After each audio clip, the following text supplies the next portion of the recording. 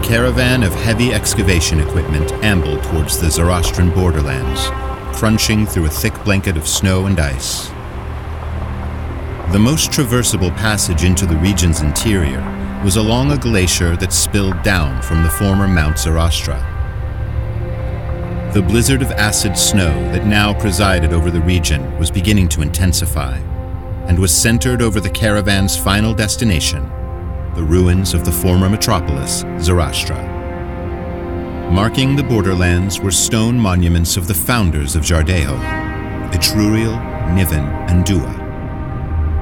Separated across the landscape by miles, they were almost as tall as the surrounding hillside, arms outreached towards civilization as if pleading to be saved from the encroaching ice. In the base of each monument was a tomb, the final resting places for the mystic saints. The glacier ended at the feet of Niven.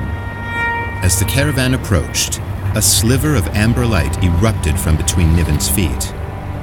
Two figures emerged from a narrow stone passage, an old man and woman, battling the howling winds and shielding their faces from flecks of snow. The caravan stopped as if they had been expected. See, I would not have awoken if an answer was not provided. Hoy! Hoy there! Are you in need of help? This blizzard doesn't seem keen on letting up anytime soon, does it? It does not. In fact, I anticipate the opposite. I'm sorry, did you stop my caravan just to talk about the weather? I gather you are headed in the opposite direction as myself. We make for Crescent Pass, near Zoroastra. Unless you have a death wish traveling on foot in such scant attire, I would assume we are headed in different directions. You make for Zoroastra in this? Our machinery travels beneath the elements. We will be unaffected by the storm. Communications aside. I cannot imagine what business would take you to that haunted place. Seminary business. What rests there is there to rest. This may come across as an imposition, but I can't help but feel some degree of concern for your lack of dress and general condition. I also happen to be a physician, if you would allow me to examine you. I can spare the time. That won't be necessary, but perhaps you might be able to part with one of these infernal rolling contraptions. I make for Idrica with haste. These excavators are critical to our objective. But I might be able to assist if you can demonstrate that your business in Idrica is worth the loss of resources. Do you pretend not to know me?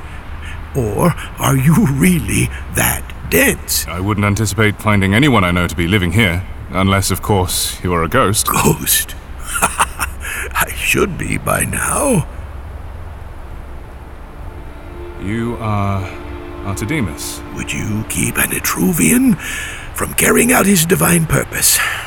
One who was pulled from death's grip, no less? I already know one, and understand that to be impossible. Then you will help me? Not so fast. A vehicle will require an operator, and that I especially cannot spare.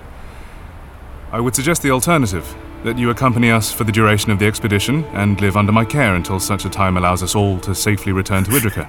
Do you feign to argue that whatever urgent matter has delayed my exploration is less important than your idiotic expedition? So far, you've not given me a good reason to part with the transport. What further explanation do you require? I bear the curse of being an overly pragmatic man.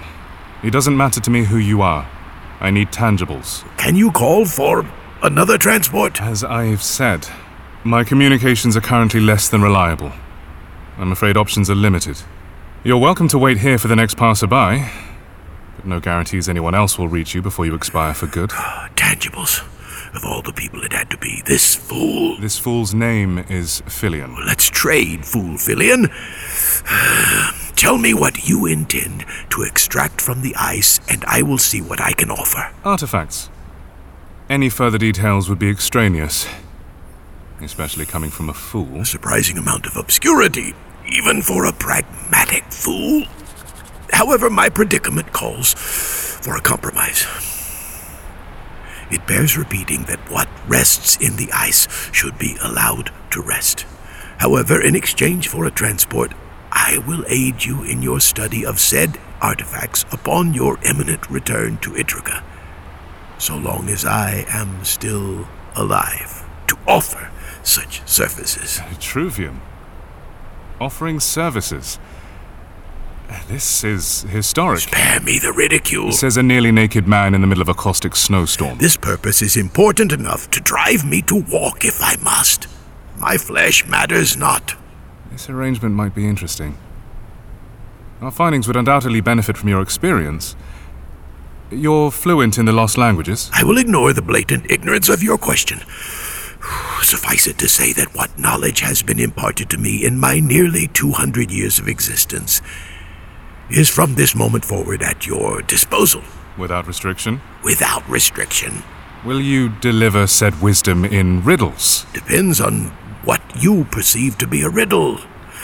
I cannot account for your ignorance.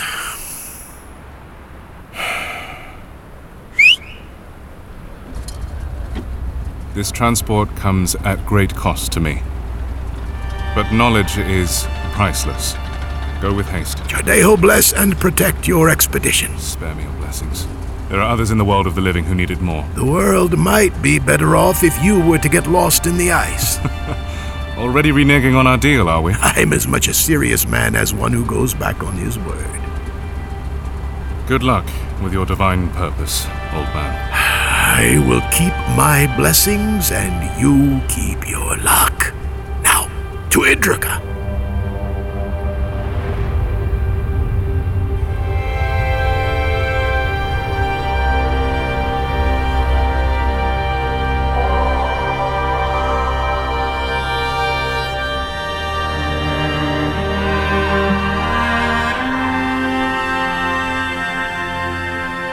The Madness of Chartrulian was created by H.M. Radcliffe. Original music by Sean Renner, performed by Sean Renner and the Invoke String Quartet. Editing and sound design by H.M. Radcliffe and Edward Calvi. Narrated by Michael de la Mancha. Starring Boyd Barrett and Shogo Miyakita. This has been a Pack Howl Media original production. Visit chartrulian.com to learn more.